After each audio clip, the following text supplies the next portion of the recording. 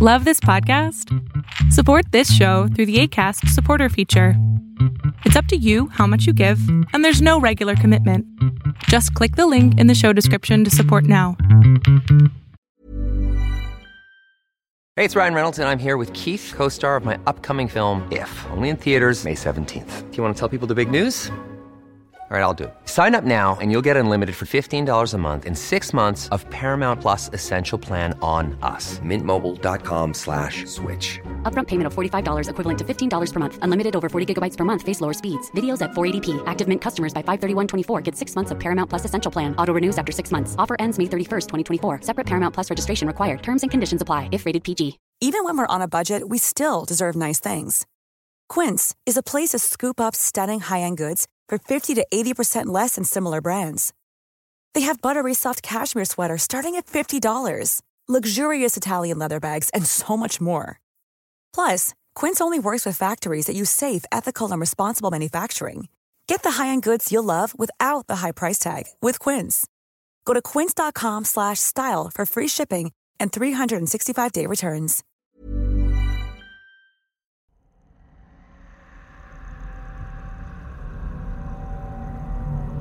You're about to enter into a new world of knowledge, curiosities, and high strangeness. This is a podcast of Straight Up Strange Productions.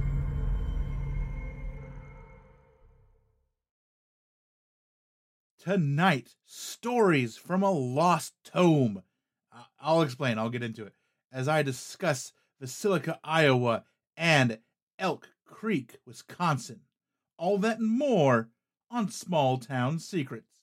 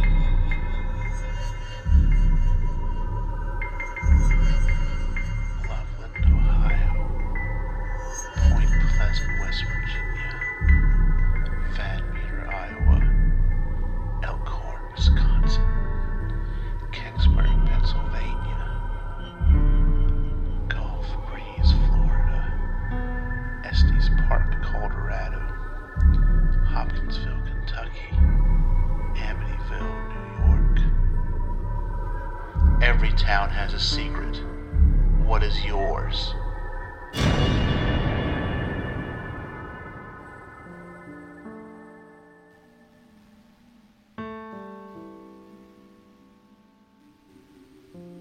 Hello, everybody, and welcome to the new season, Season 6, with episode 6.01. Yes, that's right, the pattern holds. A lot of new stuff going on. A new computer, a new monitor for said computer. Now, there's 2 of them. I've tweaked some things as far as like you'll be seeing, especially on like social media side. I'm gonna do little tweaks, little facelifts to the artwork and the YouTube stuff when we put that stuff on the show and all of that. Just making some little improvements that I've kind of wanted to do for a couple seasons, but never sat down and did it. Just little things, nothing big, but that's kind of what season 6 has already sprung upon me. And I wanted to start, so I'll explain this whole tome thing. It's not nearly as cool as I make it sound. It's really just about a book that I forgot that I bought. That's all that it is. So, picture it. Mothman Festival, 2018.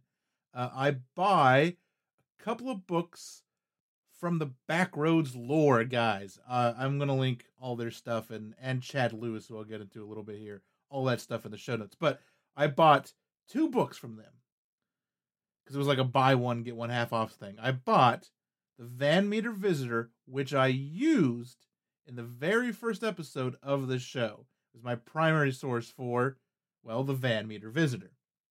I also bought another book. This one was called The Most Gruesome Hauntings of the Midwest. And when I got home, that book somehow, got lost. It had found its way behind other books. You know how, bookshelves usually, especially with a lot of paperback books, a lot of room on those shelves. They can get very deep. And so this was behind a bunch of other books, and I had completely forgot about it, completely forgot I had bought it.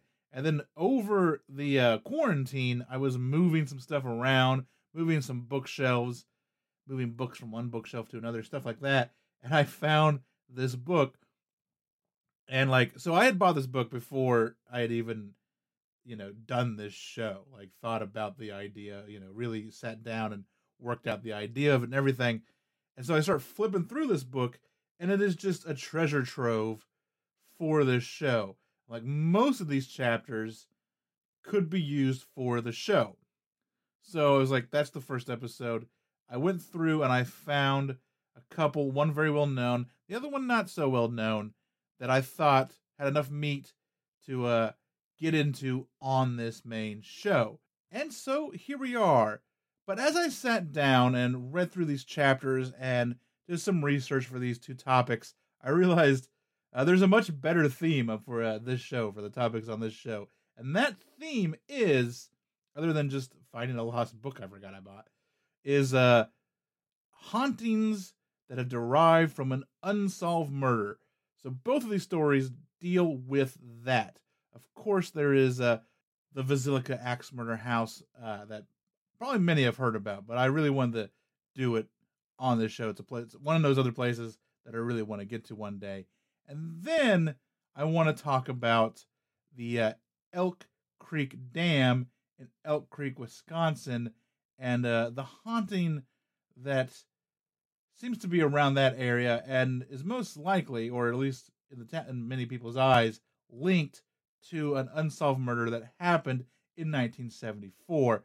So those are the two topics, the two towns for tonight for this first episode. And then, of course, we'll have some news. And then I have an interview with Garrett Kelly and Jeremy Puma, the guys behind the Liminal Map, or the Liminal Earth project, which is an awesome project where you can go, it's a website where you can go, you can submit your own sighting, your own story, and they will vet it and put it on the Liminal Map for everyone to see. They are just kind of cataloging and displaying all of these strange and weird tales. So we get into that. We get into some strange and weird tales of their own and some of their favorites. And it was a great conversation. It was a fun, laid-back conversation. Probably about 45 minutes or so. So just one of the best ones I think I've ever had. One of the, it just felt like a conversation. It didn't feel like an interview. So that is coming up in the Your Small Town Secrets section. So I think that's all I've got for the beginning of season 6. So let's just get into the rest of the show. Now, from Edward October comes a completely new kind of retro horror experience. A journey into the bizarre and horrifying world where nightmare and nostalgia coexist. October Pod. It saturates your streaming device with terror. Is one of these co-eds the disciple of an elder demon? Or are they just playing occult games? Not so innocent occult games. Eager to test the limits of experience, an elder demon is stalking. October Pod, a retro horror show for bold individualists. Available now on YouTube and at octoberpodvhs.com.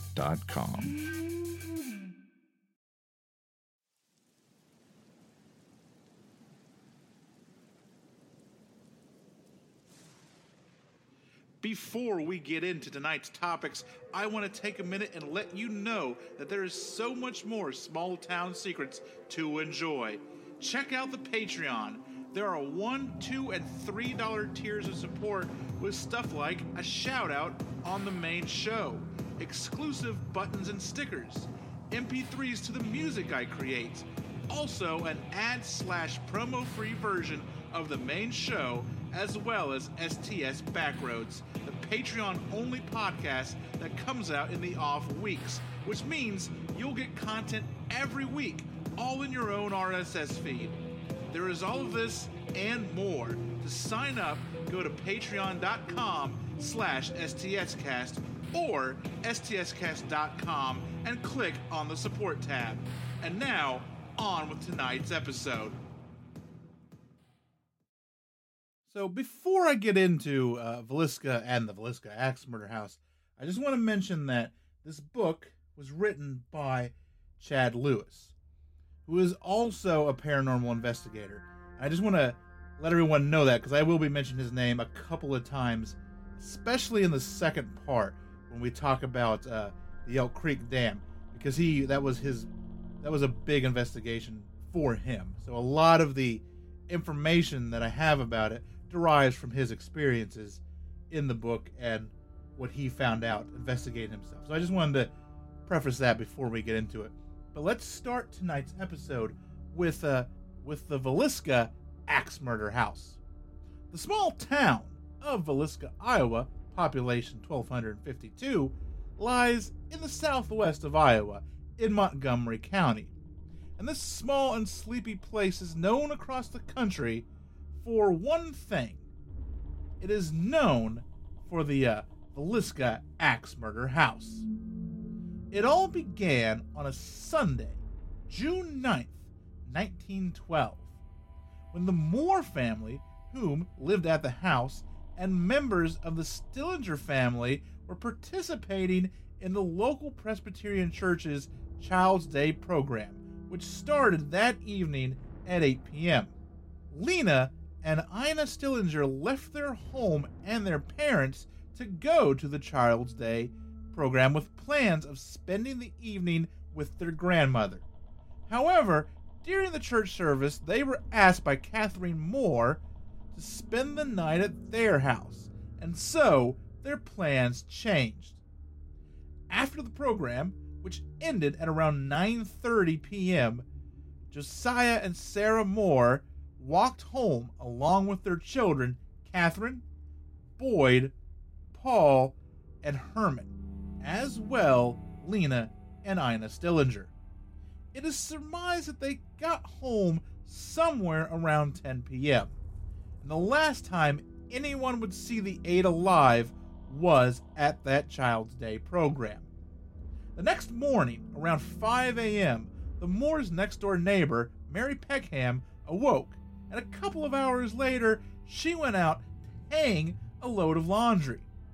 She noticed that the Moores were not out and about doing the morning chores, or all the stuff that she had seen them do 100 times before. Everything next door seemed too quiet. It seemed too still. Growing concerned, she knocked on the Moore's door and got no response. She then contacted Josiah's brother, Ross. It would be Ross who would discover the bodies. After he arrived, he made an attempt to wake up his brother's family, but when that did not work, he used his keys to gain entry. So he went inside, and Mary Peckman waited on the porch. And when he entered the home, he found the two bodies of the Ellis sisters in a downstairs bedroom. The Moore family were all found dead upstairs in their respective bedrooms. They had all been killed with an axe found at the home. Josiah had been attacked with the blade of the axe, but it seems everyone else had been bludgeoned to death with the other end of said axe. The axe was found in the room downstairs with the Stillinger sisters. An attempt had been made to wipe it of blood. There was other evidence as well. There were marks on the ceilings in the upstairs bedrooms, most likely made from the swinging of the axe. Uneaten food was found on the kitchen table, as well as a slab of bacon which was found in the room with the axe, perhaps stolen from the icebox. A piece of a keychain was also found in that downstairs bedroom. All the doors had been locked, the lights snuffed out, and all the shades had been drawn, and if there weren't shades, clothes had been placed over the windows. All of the victims were found in their beds where they were asleep with articles of clothing draped over their faces. And if that sounds very familiar, it's because it should, especially if you listen to this show. It's the whole Amityville Ronnie DeFeo thing, who, just side note, Ronnie DeFeo died a few weeks ago. But, it's that whole story of everyone was murdered in their beds and they didn't even seem to be awake. And how could that have happened with this loud gun? I mean, here, it's a very different thing. An axe, for all intents and purposes, is quieter than a gun. I feel it probably causes more chaos.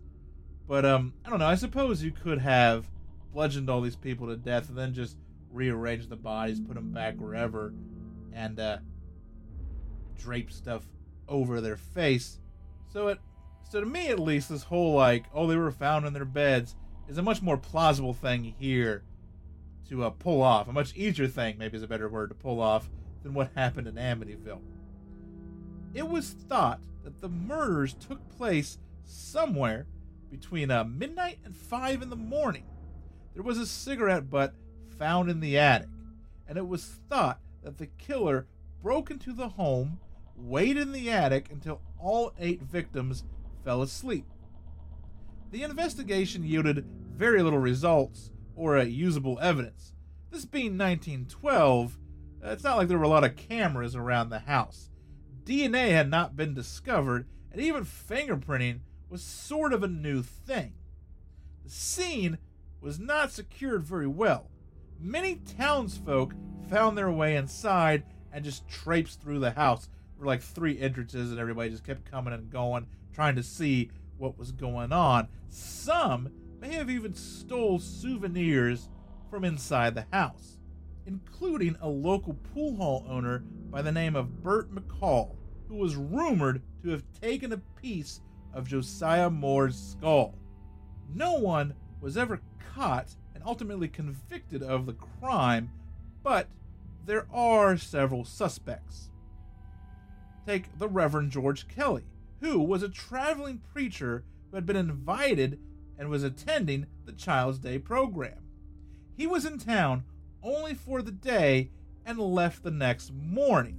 And that is really everybody's kind of thought process to, it's that guy. He showed up, he was there for one day, and the next day he was gone. And, I guess, but he's also a traveling preacher. That's probably what he does every day. He was arrested for the murder of one of the victims. He didn't get arrested for all 8, but apparently they were able to get something to stick to one. And his first trial ended in a hung jury, and his second trial found him not guilty. And after this, he moved away, and eventually he passed away, and his burial, secret. No one knows where he's buried now. In 1908, Josiah left his employer, one Frank Jones. He worked at the Jones store for many years, until he left to start his own implement company. Farming equipment is basically what we're talking here. And Moore also took with him a rather lucrative John Deere contract. This, along with some rumors that Moore had an affair with Frank's daughter-in-law, Donna. Many believe that Jones hired a man named William Mansfield to kill Josiah because of the John Deere contract and the rumors and all of that. Mansfield was a known cocaine addict who went under a couple of other names, such as Jack Turnbull and George Worley. He was also suspected of killing another family in Blue Island, Illinois, 2 years after Villisca. It was a very similar case, a whole family murdered with an axe. Then there is Henry Lee Moore, who, for all intents and purposes, was probably a serial killer, who was suspected of killing around 25 people with an axe. He had been released from prison on April 11th, 1911 on a forgery charge, so he would have been out and about around the time. The same year, a 6-member family was killed in Colorado Springs. That case would be very similar to the Villisca murders, such as draping sheets or clothing over the windows. And of course, here it is, another big family killed with an axe. Henry Lee Moore was suspected in both cases, and he would be convicted of killing a mother and grandmother, but was never charged in connection with Villisca. Over the years, the house has acquired a rather haunting reputation. In modern times, it has become a hotspot for paranormal investigators. EVPs have been caught, furniture has been seen moving, and even the shadowy figure of a man, sometimes with an axe, has been seen stalking around the house. And that is one of the more interesting things that you'll hear about it. People will give, of course, accounts of seeing children, maybe the parents and all of that, but it seems a lot of the activity seems to be something that is mimicking or tying itself to the murder and not so much the victims. There are, however, a couple of investigators who have had a much more frightening experience in the house. Take the tale of Buck Lorson, who got for his birthday a overnight investigation of the house. He decided to recreate one of the crime scenes. He laid down on one of the beds with a knife on his chest. He didn't have an axe. And for some reason, he started to provoke. This was not a good idea, as he did get a reaction, but not nearly the reaction he was expecting. He saw a gigantic orb emerge from a nearby closet. And I'm not a big orb fan, but he kind of describes this thing as being like big, like softball size, I would almost assume. So I'll give him a little leeway on this. The next thing he remembers is coming to with the knife sticking out of his shoulder. One of his family members removed the knife from his arm, and he was taken to the hospital. And Buck's mother also captured a now destroyed EVP that seemed to say, "Don't worry about Buck, we'll get him."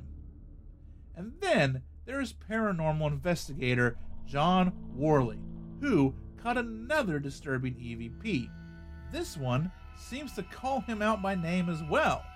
It says, "Just kill John Worley." And so I want to stop right here.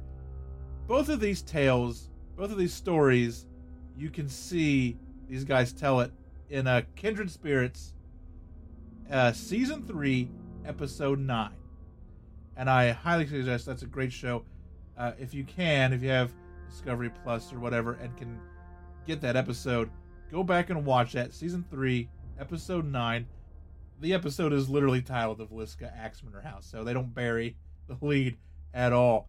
And you can watch these guys both tell their stories, and you can see like just how much it scared them. Like, one guy doesn't want to go back, and Buck very reluctantly goes back and helps them out. But they went through something. You can see it in that episode. And I noticed a couple of things when I started looking into this, and maybe you've noticed it too. I've used the name Worley twice. We've got John Worley, who is an investigator, and then we have Mansfield, who sometimes went under the name George Worley. And so that was the first little like weird name synchronicity I found, and I actually kind of tweeted that out earlier today, actually, to Amy Bruni and Adam Berry, who are the stars of Kindred Spirits, asking if they had noticed that.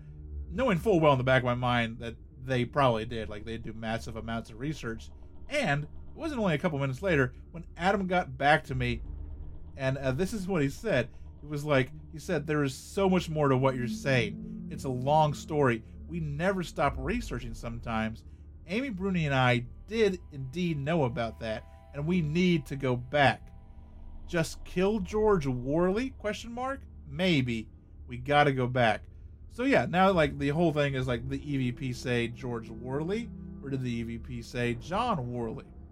And then he goes, there's so much more to it than what you're saying, which like just makes me think of a whole bunch of stuff. Like, is it possible that his name was George Worley and the Mansfield thing was an alias, and maybe these guys are related somehow, or just connected in some way that we don't know, or who knows? It was just a very weird synchronicity with names, and that wasn't the only one that kind of struck me. And I bet other people have noticed it too. I talk about a serial killer named Henry Lee Moore. And if you know anything about serial killers or true crime, you're probably aware of Henry Lee Lucas, who was a serial killer that traipsed around the country in the 70s, and a notorious liar. He probably killed some people, but he didn't kill, I'm sure he probably didn't kill the hundreds of people that he claims that he did. But his name, Henry Lee Lucas, Henry Lee Moore. And then you've got Moore, which is also the last name of the family who owned the house. Just weird name stuff all over the place, all of which I found very interesting. Today, you can book a tour or even stay the night at the infamous Axe Murder House, if you think that you can stand it.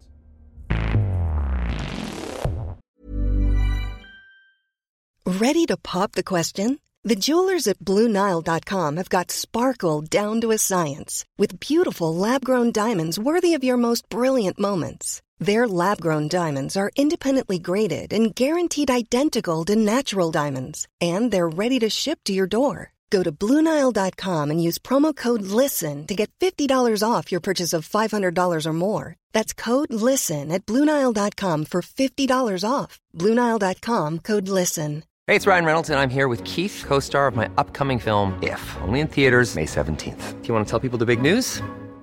All right, I'll do it. Sign up now and you'll get unlimited for $15 a month and 6 months of Paramount Plus Essential Plan on us. MintMobile.com/switch. Upfront payment of $45 equivalent to $15 per month. Unlimited over 40 gigabytes per month. Face lower speeds. Videos at 480p. Active Mint customers by 531.24 get 6 months of Paramount Plus Essential Plan. Auto renews after 6 months. Offer ends May 31st, 2024. Separate Paramount Plus registration required. Terms and conditions apply if rated PG. Hey, it's Danny Pellegrino from Everything Iconic.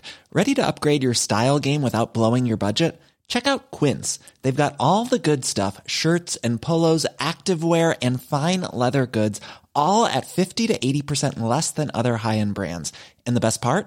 They're all about safe, ethical, and responsible manufacturing.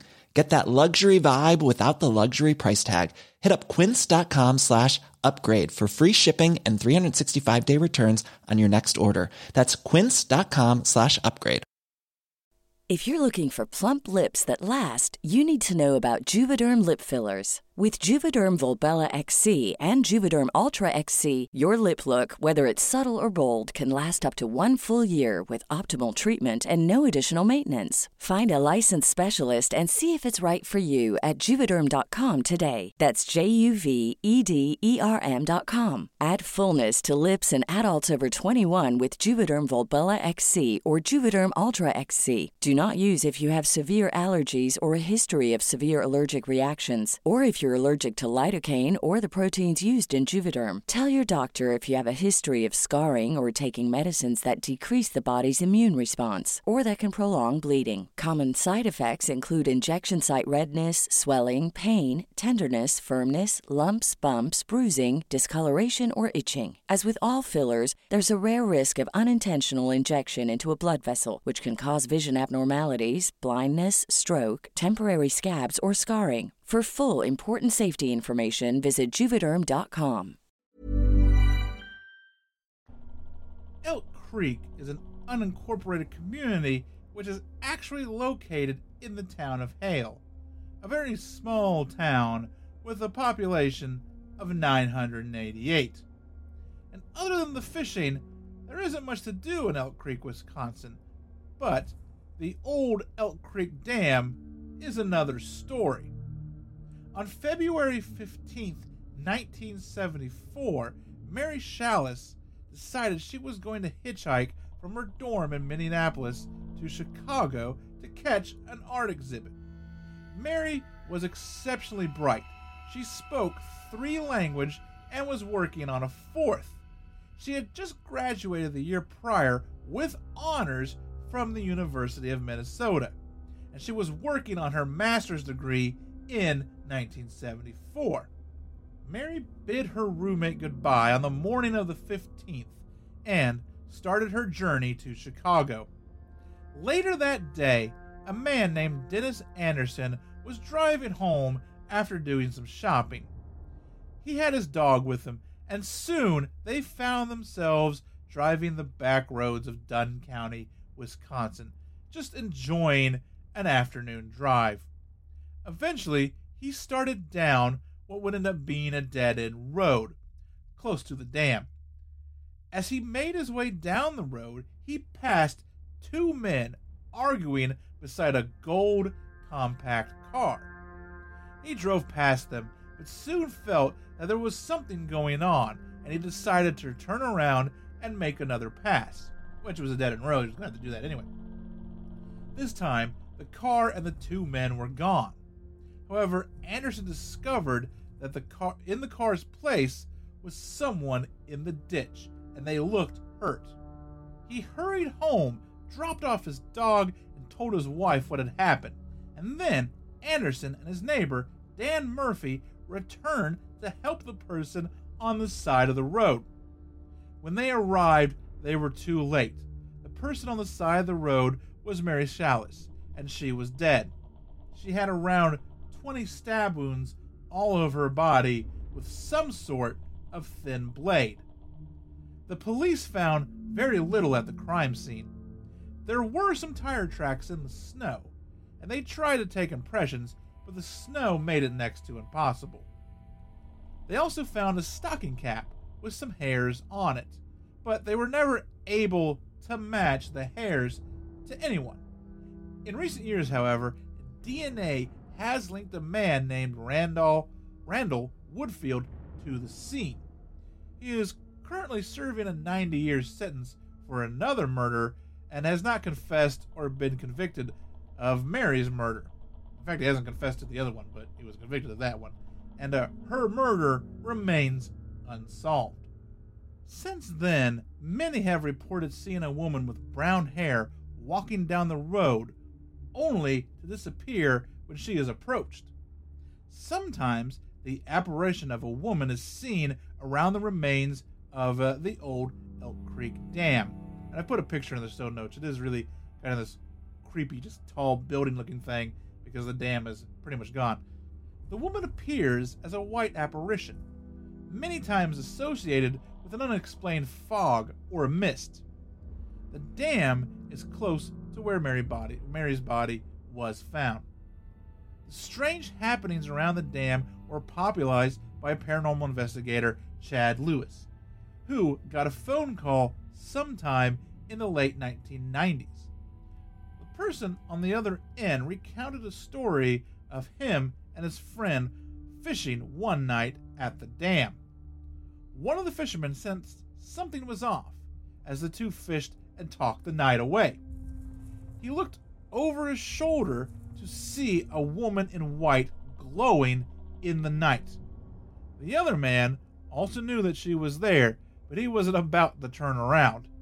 Eventually, both got up to nerve to have a look, and at that point, she was gone. Lewis and a college friend named Aaron decided to go and investigate the incident, as the dam was only 10 miles or so from where they lived at the time. One of the fishermen led them down the rocky hill to the site by the shore where they saw this woman in white. Chad and Aaron took some pictures and poked around without much happening. The only interesting thing to note was when he and Aaron tried to take a picture of the same thing at the same time, just from different angles. For whatever reason, Aaron's camera simply would not work. It worked fine before and after, but during this dual picture experiment, it simply would not comply. This is a film camera, by the way. Later, when they developed the film from Chad's camera, they came across a picture of Aaron attempting to get his camera to work, with a strange mist swirling around him. This mist was not seen at the time.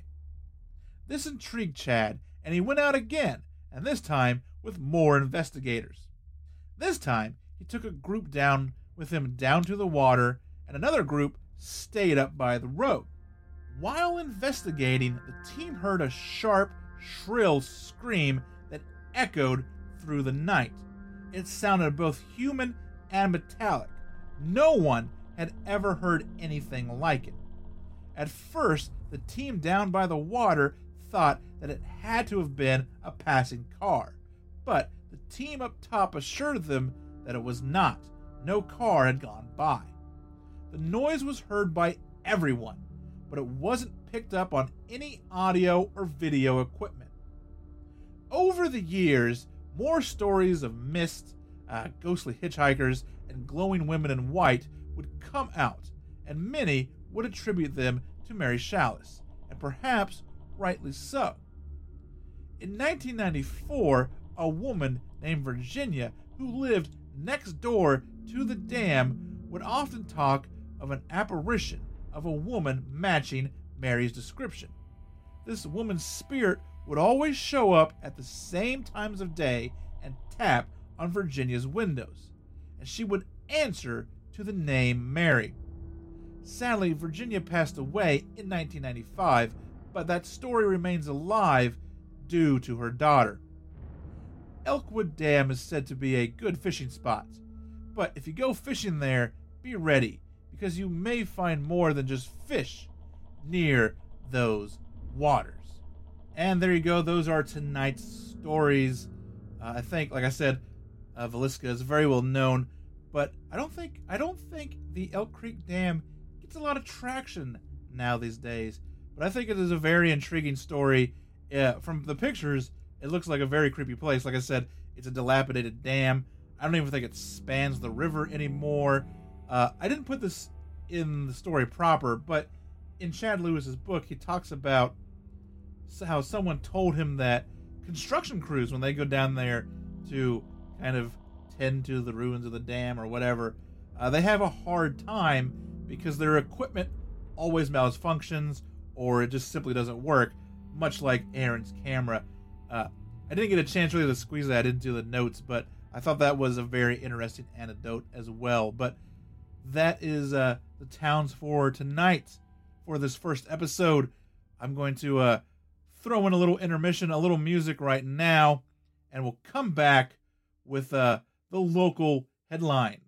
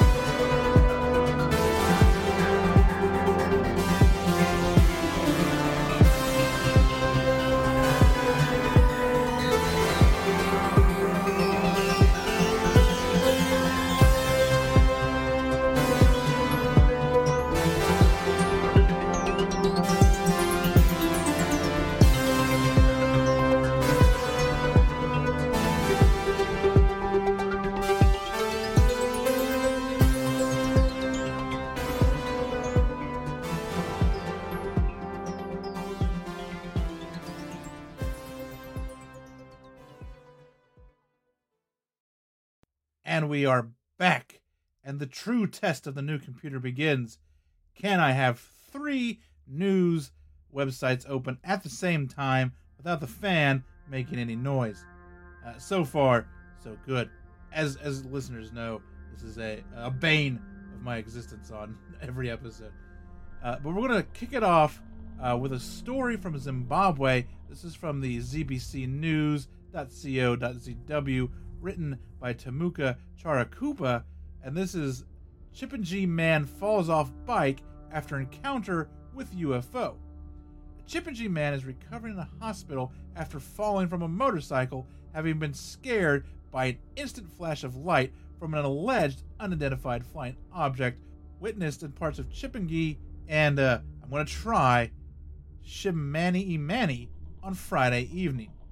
Now, recovering from a leg injury after being admitted to the Chipinge District Hospital on Saturday, 47-year-old Chipinge resident Richard Mayambo is yet to come to terms with what he saw on Friday evening following a strange, unidentified flying object. Mayambo fell from a motorbike when he witnessed a strange, instant flash of light and a deafening sound that followed thereafter.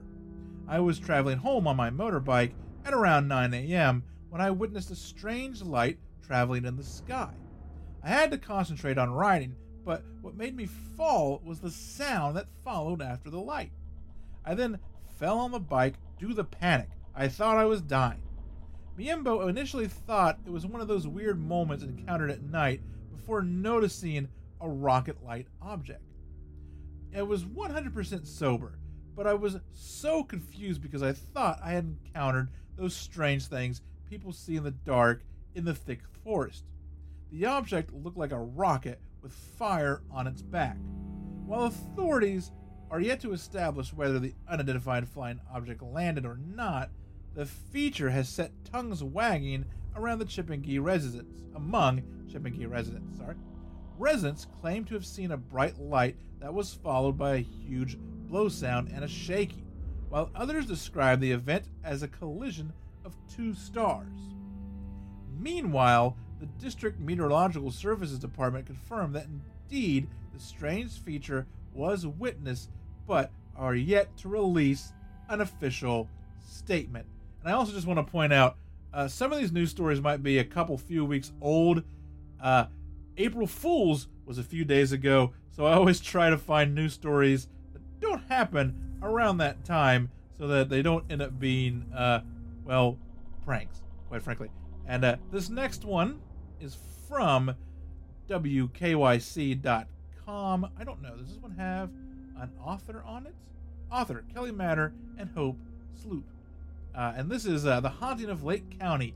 Mentor residents spot ghost in security and doorbell footage. This is in Mentor, Ohio. Well, there you go. Do you believe in ghosts? It's a question that many Lake County residents have found themselves asking over the past few weeks due to supernatural haunts caught on video. In recent weeks, members in Mentor, Ohio Facebook groups have posted videos and images of a mysterious object or person. This mysterious image appears to be all white and moving very quickly. WKYC was able to obtain some of these images and videos from residents. 3 News spoke with officials from the Mentor Police Department and were even able to retrieve the police reports based on the information that was sent. In the report, it states that police officers were dispatched on March 10th, my birthday, around 10:40 p.m. to the area of Bellflower Elementary in reference to a suspicious incident. The caller reported seeing a 7-year-old girl running northbound in the area. As one of the officers approached Wyatt's greenhouse, he spotted a child fitting the description from the caller. I was surprised by what I saw. The person appeared to be a small child, running rather erect and too quickly for a child, the report says. When the officer got out of the vehicle and tried to catch the child, nobody was in the area. The officer continued along the building, expecting to see a child crying or scared, but still no signs of anyone. multiple other departments were searching the area and had no luck finding a child. After the search, the responding officers checked the dash cam footage and found no child on the dash cam video, which was saved as an investigative encounter. Shortly after trying to find the child on foot, the use of a K9, the drone team was deployed to search for the responding area and did not locate anything suspicious. Is it really ghosts, or could it just be young pranksters? Who knows? And you can check out that news story. It'll be in the show notes. There's some pictures. I'm not sure if there's video or not. The pictures might link to the YouTube videos of some of this weird thing running around town. Intriguing to say the least. And the last one is from my hero Tim Binnall at Coast to Coast AM, and this is a baby monitor photographs eerie figure. A spooky image circulating online shows an eerie figure lurking over the bed of a child, and the youngster's grandmother suspects that it is some kind of sinister entity. The unsettled woman, who prefers to remain anonymous, shared the photograph with a Facebook group devoted to the paranormal last week. According to her, the weirdness began when she noticed that her 2-year-old granddaughter was talking to someone or some unseen person on a fairly frequent basis. These puzzling conversations initially sounded innocent until one night when she heard the little girl telling the visitor to go away. That worrisome moment inspired the grandmother to set up a baby monitor in the girl's room to see what might be behind the strangeness. As one might imagine, she was deeply unnerved when she later looked at the image captured by the camera and saw what was unquestionably a figure of some kind lingering near the granddaughter's bed. She insists that there was no one in the home who could have been mistaken for the odd interloper, in the room at the time, and the photo is not manipulated in any way. The woman went on to note the demonic appearance of the entity, which seems to sport horns and claw-like hands. In addition to the incident, the grandmother claims that there have been considerable amount of paranormal activity, including cabinets opening on their own and disembodied voices being heard. The family attempted to cleanse the home by burning nettle salt and Palo Santo, but this only seemed to agitate whatever was causing all the commotion in the residence. Although the presence in the residence has left them understandably uneasy, the grandmother believes that it is not necessarily evil, as she gets the impression it simply wants their attention. Should that be the case, it most certainly accomplished its goal by way of its chilling appearance on the baby monitor. While the woman's suspicions that there may be a paranormal presence in their home have merit, the family might want to also ensure that all the doors and windows are secure, because the figure seen in the photo could very well be a human intruder with bad intentions, and I highly suggest you click on this in the show notes and take a look at these pictures, because it looks like a person, and they're a little out of focus, as they would be. It is a baby monitor after all, and they do have something that almost looks like horns on its head. They do have very strange hands, and it is in not a very low crouch position, but it is bent at the knees a little bit and is standing kind of funky. Definitely interesting pictures to take a look at, and that has been this week's Local Headlines.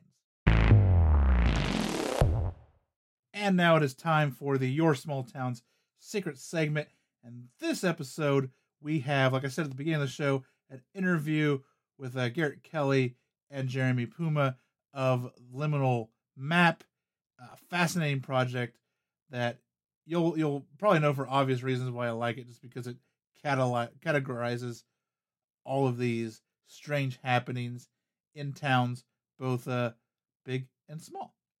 And we get into it. We talk all about it.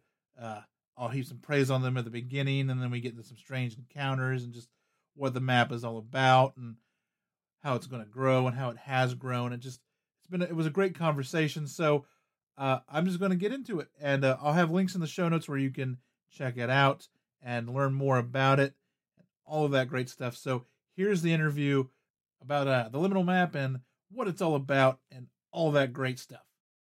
But I wanted to get you guys on because I wanted to tell you like why I love the liminal map so much.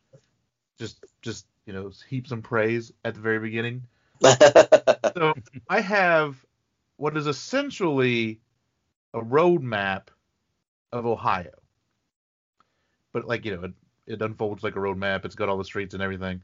Mm-hmm. But it also has just UFO sightings and Bigfoot sightings and true crime scenes and just all of this stuff in it. And I always thought to myself I need this map for every state. Right? Yeah. And with this, it's kind of what is there, and that's why I love it so much. So I guess let's start. Give a quick introduction so we know who is who, and just let everyone know what inspired this project. Sure. Yeah. Okay. I'll start. So I'm Jeremy Puma, and I'm in Seattle, Washington right now. And go ahead, Garrett. Do you want to intro yourself, and then we'll. Yeah, I'm Garrett Kelly, and I live in Bremerton, Washington, which is across the water from Seattle. But I had been in Seattle for 15 years. Yeah. Yeah, and so we've been friends for a long time, and we met kind of online during the old days of blogging back in the early 2000s, and have been kind of talking online since. Yeah. And I have a blog. I'm sorry. Go ahead.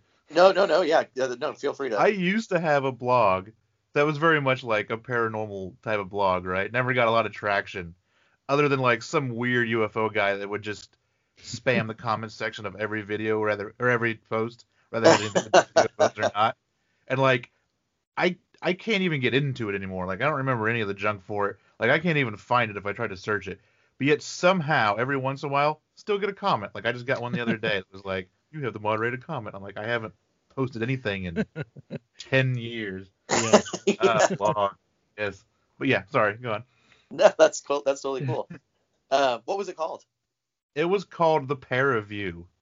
Ah. Yeah. That's cool. I don't know. I wonder if we ran across each other back in those days. I don't know. Never know. I'm trying to think. I got a lot of traction, I remember, with a story that was a sea monster washed up on shore, but then it just turned out to be this guy would just go around and make these sculptures that looked like sea monsters. And that's what it was. But that was my most popular, you know what I mean, my most viral story ever on there. That's funny. Yeah. Our friend, there's a third person that's kind of does stuff with us. He's a shadow. Shadow partner. What do you call those guys? A silent partner. Yeah, he had in his blog, it was really popular too. It's called Papa Culture, I think was. It changed names a couple times, but I remember I found him first because he was just I want to be a cult investigator. How do I do that? And that was his blog. It was really great. Yeah. That's it. But he got really popular. But then he started taking on.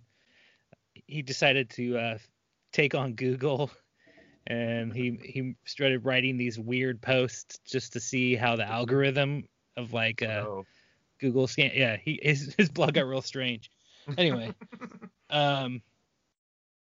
So it was funny though. Jeremy and I were writing these blogs about weird paranormal stuff and things that were happening to us, and then Jeremy one day said, "Hey, I noticed that you live in Seattle. We should meet up." And I was like, "Oh yeah, cool." We've been talking, through the comment section for a year, and it turns out we lived across the street from each other, and we had no idea. So we just been in our little bedrooms chatting online for that long, and we're literally neighbors. So yeah, it was pretty odd, and we still mainly talk online, but. Mm-hmm. Right. But now we have the maps. We actually see each other more now. We go out and check out these spots that people put on the map. Yeah, yeah. More in pre-COVID times, of course, but yeah. So for the map itself, so we've just been talking for a long time, and we had kind of this database where we were putting in like dreams and like weird things that would happen to us and stuff like that, and supernatural events, and one day we thought, well, what if we put it on a map? And we both had this thought kind of simultaneously. And so we did it. It started off as Liminal Seattle. It was just, kind of focused on this area, the greater Seattle area. And we put it up, and it just kind of took off. And like the Seattle Times wrote up an article on it, and, it started getting a bunch of play, and Vice ended up writing an article on it. And then we just ended up opening up to the whole world. And ever since then, we've just kind of been like rolling with it, and people have been submitting stuff pretty steadily, so we're pretty happy about it. There also is a couple other influences, I think, is we were reading Lord of the Rings, or talking about it a lot at the time, so I think we were thinking of the map almost like, where is the Mordor of Seattle, and kind of this like mythologizing our Seattle itself, right? And like thinking of it in that kind of magical way.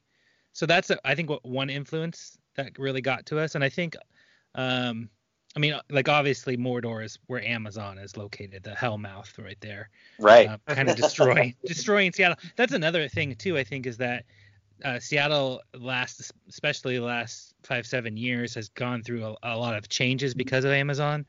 And I think we were kind of like, I know I was like mourning the loss of some places, and thinking about like, just putting these on the map was kind of like staking.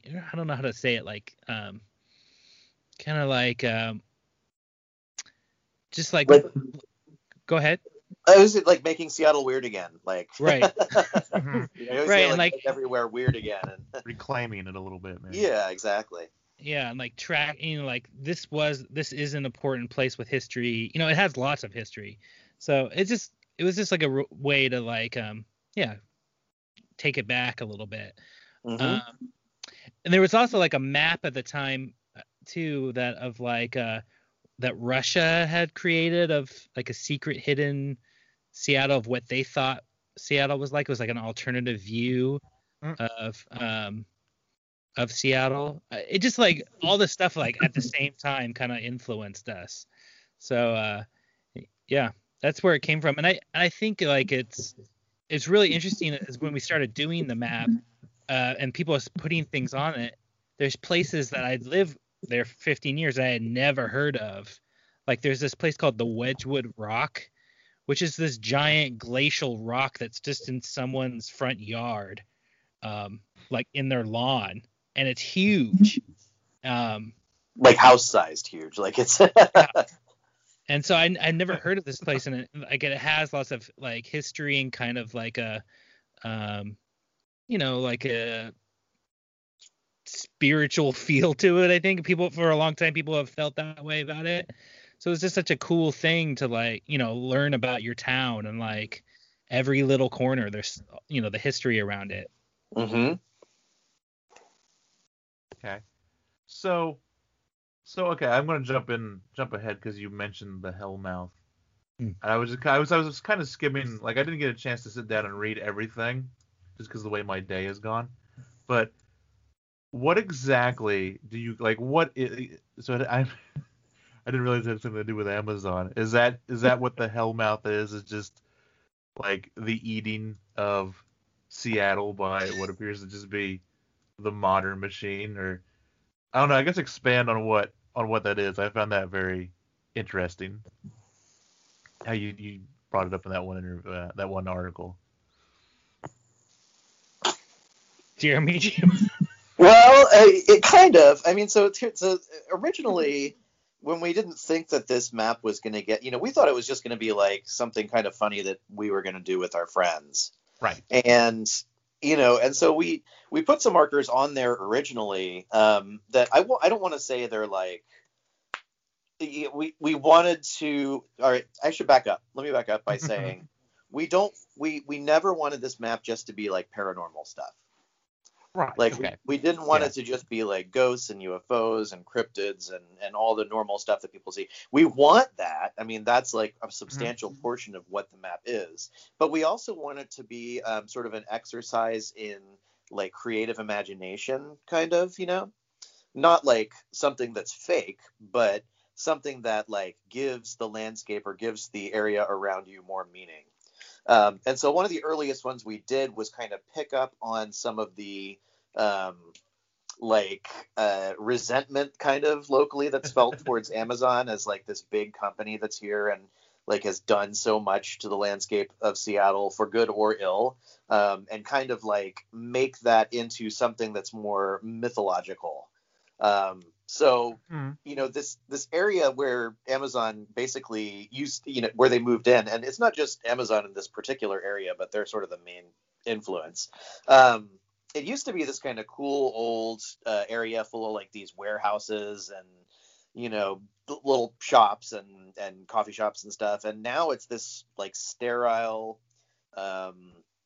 like plain, like uninteresting, you know, very, very like white, just sort of it's not as fun to go down there anymore. And so it was almost in a way like there was this sort of like psychic drain on that part of the landscape. And I think that that's kind of what we were going for when we put that on there.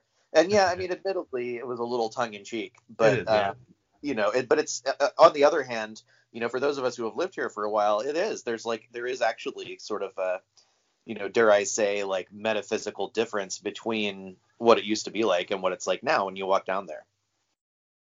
Yeah, that makes sense. Like I talk about that all the time, not so much, but like I always use Point Pleasant as a great example. Like, rather you believe in Mothman or not, when you go to a place like Point Pleasant where you know this weird thing may or may not have happened, like there's an energy in the air, you know, like there's a buzz in the air. And I see where you're getting at, like for good or bad, like when you go there now, that energy has changed, right? And you can feel it. Like it used to be this and now it's this. Exactly. Yeah. Gotcha. So did that sound right, Garrett? Was that? Yeah, totally. I mean, that's actually yeah. Yeah, so the map has morphed a little bit, you know. Yeah. Now, but I think that how Jeremy explained it definitely is kind of what we're aiming towards. Well, we also like I'm just wondering if this is like the opposite end of that is like Jeremy and I both went like to some fairy villages this weekend. I saw that, yeah, with the and there's like what was that? Oh yeah, I saw that on, I think it was Instagram a little bit ago, about you posted something about like don't eat these, they'll make you. Oh yeah. Right. What was it called? It was skunk cabbage. Skunk cabbage. I knew it was cabbage, but I can't remember what came in front of it. Yeah. Yeah, I think like you know, there's like I think the way I think about things like this is like you can go with intention and kind of going to these places with a mindset that like there's something magical about them, and there's always like a probable explanation for how things got to be the way they are, and you can like explain it away. But it's fun to kind of live in that little play world a little bit. It's especially we both have kids, so it's fun to take them. For me, it's fun to take them there and have this kind of active imagination and not have so much, you know, not worry too much about like proving things and just kind of having fun with it. So it's kind of the opposite of the Amazon world that's just sterile and they've made this place terrible. And here we are going out into the forest in these special places that feel like they really feel magical when you get in this kind of mode when you're out there. And Jeremy found a mystery pretzel in the ferns. So right. Great. So So you guys started it with like, recording your own dreams and experiences and stuff. Like, would you guys have like a favorite one of your own experiences to share with everyone? A good, I don't know, I don't want to say paranormal, but just strange experience that one of you guys have had or both of you have had that you could entertain us with. Jeremy has a good story about the doll and the fan. Oh, should I tell about that one? I mean, if you feel comfortable talking about that one. Yeah, whatever, no, I can tell that one. Yeah, sure. It's actually on the map, so that's oh yeah, I figured that'd be cool. That way people well, so I personally have tried to add less stuff to the map since the very beginning, specifically for because we don't want people to think we're like just front loading it with our own stuff, But this is one that was too cool, so I had to put it there. So I grew up in Florida. I grew up in a town called St. Augustine. I don't know if you might have heard of St. Augustine. There's that lighthouse there. Yeah, everybody there's been every paranormal show in the whole world has been to the haunted lighthouse. Which is funny to me because there's so many different things there that are cooler that if they talk to locals they would find out more about. But that's a subject for a different time, I think. But I lived there for, I grew up there. I was born and raised there, and I moved out to Seattle in 1998 in my early 20s. But when I was much younger, I sort of had this. She started off as kind of a babysitter, camp counselor, but as I grew older, we became friends. She was this woman named Willie, and she was basically. I would describe her as kind of this swamp witch, kind of like she was a folk magic witch who had like psychic powers, and she was like into like new age stuff, but she was also into like metaphysical stuff, and she was into magic, and she was just this really sort of interesting person. And she also, she babysat kids, and so my brother and I would spend summers over at her house, and when we were really young, and she would always like sneak UFO books to me and stuff. And because my dad was like, oh, I don't want to, have him read stuff like that. But, so anyhow, like as I grew older, and started getting into high school and college, I became just more friends with her, and we would go over and talk with her. And, sometimes my college friends and I would come along with her because she was just like a really cool, interesting, nice person with really interesting stories to tell. And she was just a character. She was also like an old St. Augustinian, like she had lived there for her whole life and her family had been there. And she used to have like this way of recounting stories that was really kind of folky. And she'd be like, oh yeah, me and my husband Charles were sitting on the back porch drinking coffee last night, and we just saw a Bigfoot walk by, and then we went inside and we watched a show, and just sort of like very like nonchalant, like this was her life and it was like normal to her. And she was very much like a kind of an early sort of mentor for me about the way of thinking about these things. So the story in particular that I like to tell because it's fascinating and weird is I was in college, and one of my friends and I went over to her house one afternoon just to chat, and we were talking. And so she also had a doll collection. So one of her dreams one day was to actually open a museum of dolls. Mm-hmm. So her house like was covered like wall to wall with all these different kinds of dolls from all over the place. And it wasn't just like fancy dolls. It was like if she saw a doll at the local thrift store, she'd buy it and then like look into it and stuff like that later. She just liked dolls. So in her sitting room, we were surrounded by dolls on all sides. And then while we were talking, she also had this fan, and I can only describe this fan by, so her husband was like a small appliance repairman. So they had a bunch of like old stuff that he would just repair and it would still work. And this was some fan. It must have been like from the 50s or something. It looked like a shop vac, like a cylinder. It just sat there. Oh, okay. Yeah. And then it had this fan inside that spun. And it was just there. It was almost like a swamp cooler. I don't know if you're familiar with a swamp cooler. Yeah.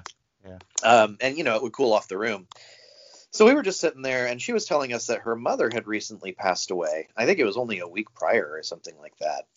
And we were just chatting with her about what we were doing in college, and she was chatting about her neighbors. And then she said, "Oh, and my mom sometimes still comes to visit.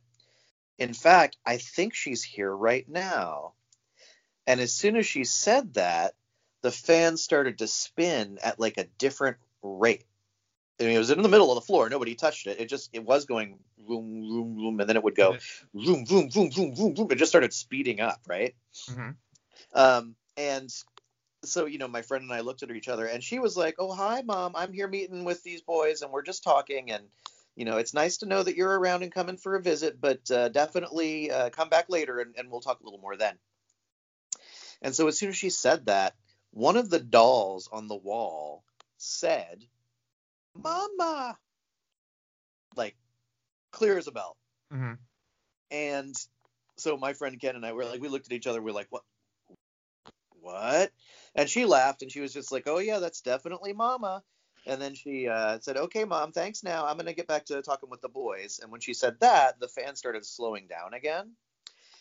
And then she said, "You see that doll that made that noise?" She says, "I happen to know something about it."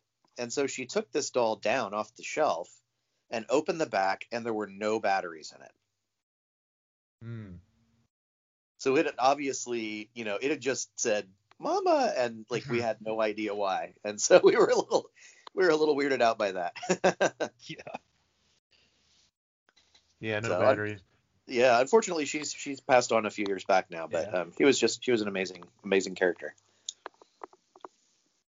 I do like a good doll story. Yeah, those are always a good one. Like, I had some friends, and this isn't like scary or anything. It just made me think of it, or like paranormal in any sense or spooky. But like, they were looking for their first house. They'd seen I don't know how many houses. I remember they were talking about how they went to one time, like a showing. Mm-hmm. And it was just full of doll parts.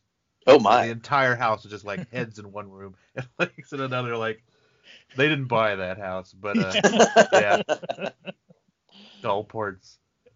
I wonder who did. Like, who would buy? I don't know. Like, yeah, like I'm assuming someone just had a hobby and it just got out of hand. I would hope, but like you never know because no one's ever there when you do the showing. Right. I don't know, that always made me, whenever I hear about a doll story, that one always makes me chuckle. I was wondering, so like people can just submit. We might get that into the end on how people can, we can get in there and submit their stuff and all that. But I was wondering, do you guys have any like favorite submissions? Are there ones that you've like seen pop up that have really like struck a chord or have been very memorable? That people have submitted? I had the last story. I'll let Garrett take this one on because I did the last story. So. I think like, there's one I like that we tell a lot, but I really like the Sandwich from Hell story. Yeah, that's a great one. Just like some people in Mountain Lake Terrace, or like there's a person named Lake Forest Park. Is that where it was? Lake Forest Park, yeah. Lake Forest Park. Yeah. So there's this person who was waiting for the bus late at night at this bus stop, and there was no one else around, and they had waited for a while, and then the bus showed up, and they got on the bus, and it was one of those. I think it was one of those accordion buses that are really long. So they went down to the back of the bus. And all of a sudden, 3 other people got on the bus, and she was like, where were they? They weren't waiting for the bus. And they came all the way down to the back, and they sat next to her, and she's like, great. Like, you could sit anywhere. You have to sit next to me. And so she's sitting there, and she hears them start saying, are you ready? Are you ready? And she's like, oh, great. They're going to, like, rob me. And so she's terrified. But then one of them just pulls out this giant sandwich, like a foot long, and she's like, oh, thank goodness. So that, they're just gonna eat a sandwich. Okay, I'm not gonna get mugged here. And then the person with the sandwich opened up the wrapper and like peeled the bread back, and then in between like the meat and the cheese there were these little moist towelettes like the little packaged towelettes you would use to clean your hands. Yeah, were they in the package or were they out? Yeah, they were still in the package. Okay. And the person handed them out to the other two people, and they all cleaned their hands with them, and then cleaned their jackets, and then they threw the sandwich on the ground and they just kicked it away. They didn't eat it. And that's the end of the story, but it's so bizarre to me, and it feels like a strange, like a dream, like a Twin Peaksy David Lynch like nightmare scenario. That's just like gives you the chills, like, and also like I remember reading those like the Mothman prophecies and these encounters with like Men in Black and people knocking on the door asking for salt and just eating the salt out of their hand. Right. Or and it just doesn't make any. What's that? Really excited about it. Getting a pen and being really excited about it. Yeah. It just doesn't. It just feels off for some reason, and those are my favorite kind of stories, where they feel like you've got, something else broke through into our world, and they're so unexplainable, and they just get me thinking about like, what is this phenomena that, especially when it breaks the conventions of just like little green men or whatever. So that's one of my favorites. Yeah, those are always good because you're like you said, they buck tradition. They buck, like, there's just something like, what did you just encounter? Did you just encounter like a bunch of people just tripping on something, or did you encounter like some weird interdimensional beings that don't quite know how to act where they're on? Right. Right. Like they were trying to be, they were trying to present themselves as, normal and doing a horrible yeah. Like they had some mission and they pulled it off and took, everything they had to act correctly, and now they're done and they get to celebrate with whatever it is they needed to do with that sandwich and those. Right. And the exactly. Yeah. I remember we can let our hair down a little bit now. I remember I had this dream once about these two like time traveler kind of creatures who were in like a car in the desert driving really fast to find me, and they had giant Hershey bars they were eating because they were like on Earth and at this time, and they wanted to like sample the local food. Yeah. And it was kind of a nightmare, but I remember I went out and bought Hershey bars and carried them around with me in case I would encounter them in real life. But it reminds me of that. It's like people kind of coming and not really knowing the conventions totally. Right. Oh, that's great. Can you hear my dog barking? I can hear a dog barking. That's my dog. I'm sorry. I assume that's all right. I always I think people by this time realize like Skype interviews are always a little, you know what I mean? You kind of get what you're gonna get. It's not, it's okay. I just want to point out for everyone. So I'm scrolling around on the map here a little bit, and everyone knows I lived in the Bay Area for like a summer, and I just wanted to see like what was there. And it's kind of funny because there's only like two, and one of them, I don't even need any verification, but there's a guy named Taylor who's like a friend of the show, and it's so funny because there's only two of them, and one is right by where he lives, and it says submitted by Taylor as soon as I clicked on it. I'm like, that has to be him, and he'll listen to this and be like, yes, that was me. So, we found you yet again, Taylor. That was a UFO sighting, right? Yes. He's he helped out. He popped up the first time he ever got a hold of me because I did like a chow. I'm going to say it wrong. And this is a Chowchilla bus kidnapping episode, which really takes place more in Pleasanton than it does in Chowchilla, because they like kidnapped all these kids on a bus down there and then drove it up to Pleasanton and and he lives there, and he was like, hey, I can drive around and like get you some pictures and stuff like that. And he's in the the paranormal, like Greg and Dana's paranormal museum group and all of that. And he pops up. Somehow he finds his way into the show all the time like this without even trying. So I grew up around that area, actually. Yeah. I lived in Hayward for like 3 or 4 months. Yeah. So people can get in, right? They can just go on liminal.earth/submit and submit their own stories. Are there other ways? Because don't you guys also have like, I don't know what they're called. I want to say ambassadors or something that you could also be to like help find. I remember someone asking me to do that one time and I couldn't do it. I just was like, with all the books and all the stuff I have to do for the show, I was like, I don't know if I could take that on. Are there other ways other than just submitting that people can get involved with the project if they want? Yeah, I mean, the ambassador program has actually been really cool. So we have this, it's like the ambassador program. All that really means is that somebody who's interested in this stuff, signs up to be an ambassador.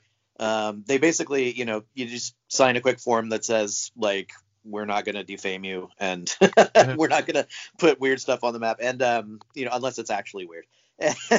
Right. And then, they get access to our Discord server, our chat server. And then that person sort of, would go, because, a lot of the places that we would like to find stories from people are, little neighborhood Facebook groups or, local historical societies and stuff like that. And, the two of us together can't really do that. And plus it makes it a lot more impactful if somebody from a community goes in there and says, hey, I'm with Liminal Earth and, we have this map and I'm wondering if anything weird has happened to you in our local community. And so then that person would sort of go out there and solicit stories and submissions from people, on behalf of the map and add it. And so we've had this program going for a while, and we've had some people come in and out of it, but there's this core group of, probably 6 to 10 people out there who are just going out there and talking to people about it and having fun. And we chat a lot online and send each other weird stories. And so that's definitely a lot of fun. And if somebody wants to sign up for that for their area, all you just do is let us know and we can give you the details. Just send us a note. So the ambassador program is pretty cool. We want to eventually, have even more ambassadors and do really cool stuff. We want people to have like badges and yeah, like you open your like trench coat and there's like a little like badge. An FBI. Yeah, exactly. Flippy Outy badge thing.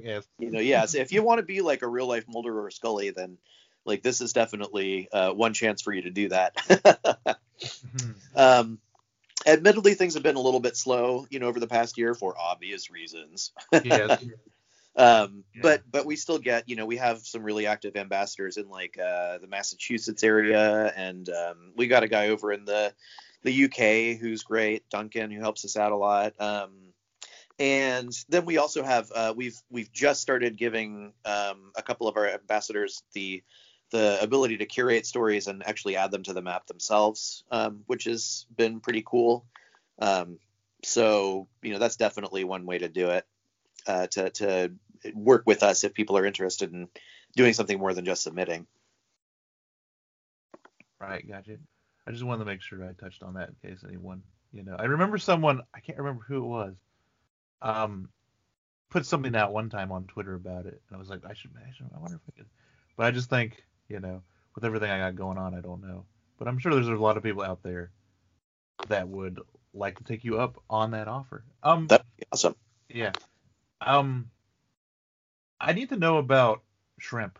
I need to understand. I know that you kind of touched on this on other shows, but it seems that shrimp have kind of become your de facto mascot. Like, you guys have a podcast too, and when you click on it and it goes anchor to your little podcast page, your artwork is that of a shrimp. And so why don't we, like, can you expand and let everyone know what that is all about? Yeah. So when we first started the map, I was still living in Seattle, and I ended up moving over to Bremerton. And Jeremy looked up. He was like, I wonder if there's any strange, cryptids or anything out on the Kitsap Peninsula where I moved. Mm-hmm. And he found this story from strange magazine that came in from I think like the 90s. And it's the story that someone called in and left a voicemail about how back in like 1948, she was down in the basement of this house in Bremerton. Her name was Virginia Staples, and she was doing the laundry. And she explains how the landlord had told her that there was these holes in the walls that went all the way down to the water. Because we live near the waterfront. And as she was doing her laundry, she felt like something was behind her. So she turned around and she saw this giant 6-foot creature that had antenna, and it was orange, and it had all these little hands, and it like obviously terrified her. And it was just like staring at her. So she ran upstairs. She like packed her bag. She like got the heck out of there. And she moved back to Seattle, and she ended up going to the aquarium there, and she saw a shrimp in the aquarium, and she said, that looks like what I saw, only it was like 6 foot tall. So of course that's all the story that there is, and there's no right. It's just so bizarre, it's just like this shrimp cryptid. And so when I moved here, I started getting really into like, okay, where was this? She says a street, so I've been like searching for that. Hold on a second. Okay. I ended up like looking up census records to try to find this person, and I found what I think is her daughter and her grandson, and I wrote a letter to her daughter who's like in her 80s now. And I wrote this letter like, did your mom ever see a giant shrimp? Grandson wrote back to me, but she didn't. And he's like, I don't think my grandma, I don't think that's my grandma. So I think it is, according to my records, but they just don't want to. I don't think they want to be involved in the shrimp. Oh no, it's that grandma shrimp stories again. But like I have a costume and I wear it quite a bit. To conventions and around town, and like the paper in Bremerton, like is written about it, and I've even like we have a state senator who lives in town. Her name is Emily Randall, and she actually put a bill in Congress and like a state legislature to make Bigfoot our the official Washington cryptid. Yeah. And so I've been lobbying her and like sending people to message her saying like what the heck are you doing? You live in Bremerton. You need to champion Shrimpy here. Right. Everyone has a Bigfoot. Yeah. Like, come on. Every state's got a Bigfoot. Not every state has a 6 foot tall shrimp cryptid. Yeah. Exactly. Yeah. So, like, she actually addressed it on her like her official Washington, congressperson Facebook page about like, well, I'm maybe being swayed here to. She's really awesome, actually. So, I think like I'm just been pushing this, like, making trying to get Bremerton to take it on as a mascot, and like I don't know, I just. Yeah. Yeah. It's an interesting. Right. It's something. Like, it's unique. It's something. Right. It's very unique. Special thing. Yeah. All right. It's funny because people sometimes say like that maybe I am the shrimp that she saw, and I've been wondering about that a lot. Yes. And one of the stories that did happen to me, a real thing that did happen to me. When I was younger in Seattle, I was cooking. I was living in like a vegan straight edge house, and I was cooking on the stove like some tofu scramble or something. And all of a sudden I saw something out of the corner of my eye, and I turned, and there was this thing looking at me. And it freaked me out. But what really freaked me out, because people in our house said they'd seen a ghost, all this stuff, but the thing that was looking at me looked like me. And it was like myself looking at me being confused. Mm-hmm. And it went away really quick. And And I like return to this thing over and over and over again. And one of the ideas I have about it is like about like can you go back in time that way, like by just obsessing about something so much and like being so nostalgic? Like am I in some kind of loop there? And I wonder about the shrimp thing, because I do tend to have this like weird like getting stuck on something and like staying in it for a long time.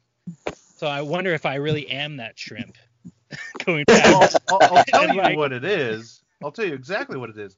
Your Hershey eating time travelers are going to come right when you're in that shrimp costume, kidnap you for whatever reason, and zoom you back in time, and then yes, you are going to be your own shrimp cryptid, and that, so yeah, it's like all coming together. The other thing is, I do have a letter from a time traveler too that my friend Jake found, that says something like, thanks you for believing in time travel. Please write back, Jared. And so I have this time travel letter, and then like 10 years later, Jim from the blog Euphemet, or that podcast Euphemet. Yeah. He and I put together this time travel party, based on this letter I had. Right. I remember you guys talking about that. Where we, because like I'd heard that like Stephen Hawking had a time travel party where he invited all time travelers to come, but he didn't send out the invites or make it official until the day after the party, because he said, right, exactly. if it's a real time travel party, time travelers they can wait until after the event to show up to hear about it. So I was like, well, maybe you just threw a not so good party. Like maybe you need like have like bands and stuff. So we had like a big event. We invited all time travelers, and so I do wonder, like, did I do that? Did I mess something up by having this party? Yeah. You switched timelines on us, and I know. We're still paying the price. This is all your fault. Right. Yes. All right. I think so. If you guys have anything else you want to touch on that I didn't mention, or if you want to plug, like I know you guys got merch, you guys have the Oracle deck, which I own, which is kind of cool, and all of that. Anything else that you want to plug? Any final thoughts you've got? Now I think is the time. I wanted to say real quick that we have a TikTok that we just started. Oh boy. Yeah, I know. Like this, like I tried it. I couldn't do it. Oh yeah. Nope. Same. But some younger people found the map and started making TikToks about it, and then all of these people started submitting to the map. So we're like, okay, I guess we got to do this. Yeah. It's actually been a lot of fun because we can go out and like film where we're going. So I just think that's like if you can stand to get on it, it's kind of a fun new thing to do, and it's like people are kind of responding pretty well. Like young people especially are like really excited about all this. So, and I think really what we want is more people to submit to the map for every area. Mm-hmm. So the more we can get out, because like Jeremy said, we can't do it all. We need everyone in their towns to like submit what is going on in their place. So that's a avenue for everything. Yeah, definitely. Submissions are really, really, I think, what we're trying to get. Because I mean, like we do have a lot of stuff on the map, which is awesome. I mean, we have, I think the latest count is somewhere around 800 entries. Mm-hmm. And we've been getting a lot more, and thanks to TikTok, we've got some in some places that like Australia. I guess there are people who like TikTok a lot in Australia, and so we've gotten a few Australia entries now, and a bunch of other places too. But we really want to fill it up. Like South Africa was a bunch in like Brazil and stuff. Yeah. So we're getting them from around the world, but it would be really cool. So the coolest thing of all would be that if we had a tool that if you are going anywhere in the world, and like your Ohio map, if you're going anywhere in the world and you're like, I want to know what kind of interesting things have happened to people in this area, you can like open up this map and there'll be something in your town. And needless to say, we're like light years away from that. I mean, we have whole states. That would be like a really fun app to do. Yeah, absolutely. I mean, and we have some entire states in the U.S. I know a guy who lives in Seattle. But there's like Nebraska. We don't have anything from Nebraska yet, or South Dakota. We've only got like one from like West Virginia. I mean, one from West. Come on, West Virginia. Do you have anything from? Let me look here. From Wyoming. We have one in Wyoming, and we just got it. Right. Yep. And the only town in Wyoming, I bet. Yep. Exactly. Yeah. Which, I mean, there's probably not as many people who live there, so that makes a certain amount of sense. But nonetheless, generating submissions is really what we're hoping for. So, we are not like debunkers. Like, we have no interest in debunking stuff. I mean, if it's an obvious hoax, then we probably won't put it up. If it's like offensive or appropriative, we won't put it up. But beyond that, like, we're not going to get a submission and say, that didn't happen to you. Like, we want to put it up. Like, we honor the experiences people have. So liminal.earth/submit, or just go to Liminal Earth. And after you're done checking out some of the entries, click here to add your story and end the form and send it off. And that's really that would be the coolest thing of all, is just to get lots of entries. Agreed. Yeah. Oh, there was something else I was going to ask. I forgot what it was. Oh, I just noticed. I thought this was kind of cool. You guys have like all like the triangles on here too. I just noticed that, like the Bermuda Triangle and like little triangle. Like, what's this little one over here? Or the vortexes and stuff like that on here too. Yeah. We try and get any of that before. Mm-hmm. All right. But we can always add more. So if anybody knows of I was going to say is right. Oh, what's that one? I'll have to go back and see it. There's one that's like that's not on there. That's like the Bridgewater. Yes, that's what I was going to say. Is that what you're thinking of? Yeah.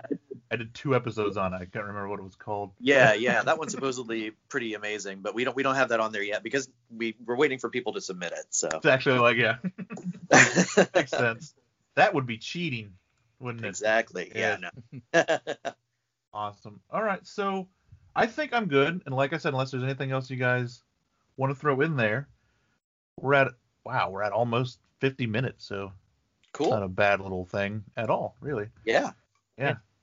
Awesome. Yeah. Thank you so much. Yeah. Thank you. It's been fun. And there you have it. That is episode 601 done and in the books. Just a couple of things before we get out of here. If you have an experience, a small town secret to share, there are plenty of ways that you can get it to me. Check out stscast.com. If you scroll down to the bottom of that main page, there's an email form to fill out. That's probably the most organized, quickest way to get it to me. And I'll know exactly that it's supposed to be an experience and all that. And while you're there, check out all the other stuff on the website. Show notes, pictures, merch, other ways you can support the show. Just all sorts of everything Small Town Secrets on stscast.com. You can also find me on the social medias. Twitter, Facebook are both at STScast, and Instagram is at STScast.gram. So you can get a hold of me through there if you just want to engage with me, or if you want to share your experience that way. But there are many ways to do it. There are many ways to get at me, and we can do whatever. You got an article, you want to submit a story that you've written about your encounter, get on and have an interview, or even send in like a pre-recorded thing that I can just throw in the show here. It all works. We'll figure it out. Don't be shy. We love weird stories around here, and want to share as many as we can. Also, if you are on Patreon, this Backroads episode for next week is going to be another tale from the most gruesome hauntings in the Midwest, as we talk about the Witch Grave in Chesterville, Illinois. A short but sweet one, a very interesting little tale. So that's what you have to look forward if you are on Patreon. So yeah, that's it. Thank you everyone for listening. Thank you everyone for supporting. If you can, please leave a rating and a review on your podcatcher of choice, especially if it's iTunes. And just if you like the show and you know a friend that would also like the show, tell them about it. Everybody that listens can get one other person to listen, and we automatically double the audience of this show. And that's it. So I'm out of here. Until next time, remember, every town has a secret. What is yours?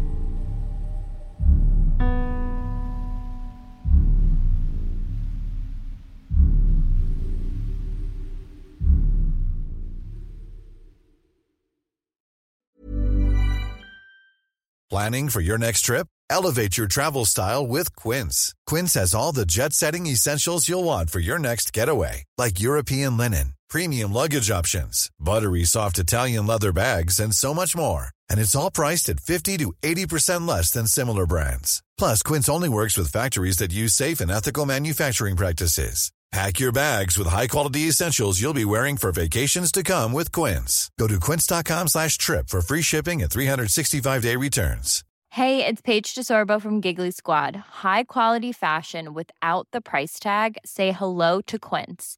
I'm snagging high-end essentials like cozy cashmere sweaters, sleek leather jackets, fine jewelry, and so much more. With Quince being 50 to 80% less than similar brands. And they partner with factories that prioritize safe, ethical, and responsible manufacturing. I love that. Luxury quality within reach. Go to quince.com/style to get free shipping and 365-day returns on your next order. Quince.com/style.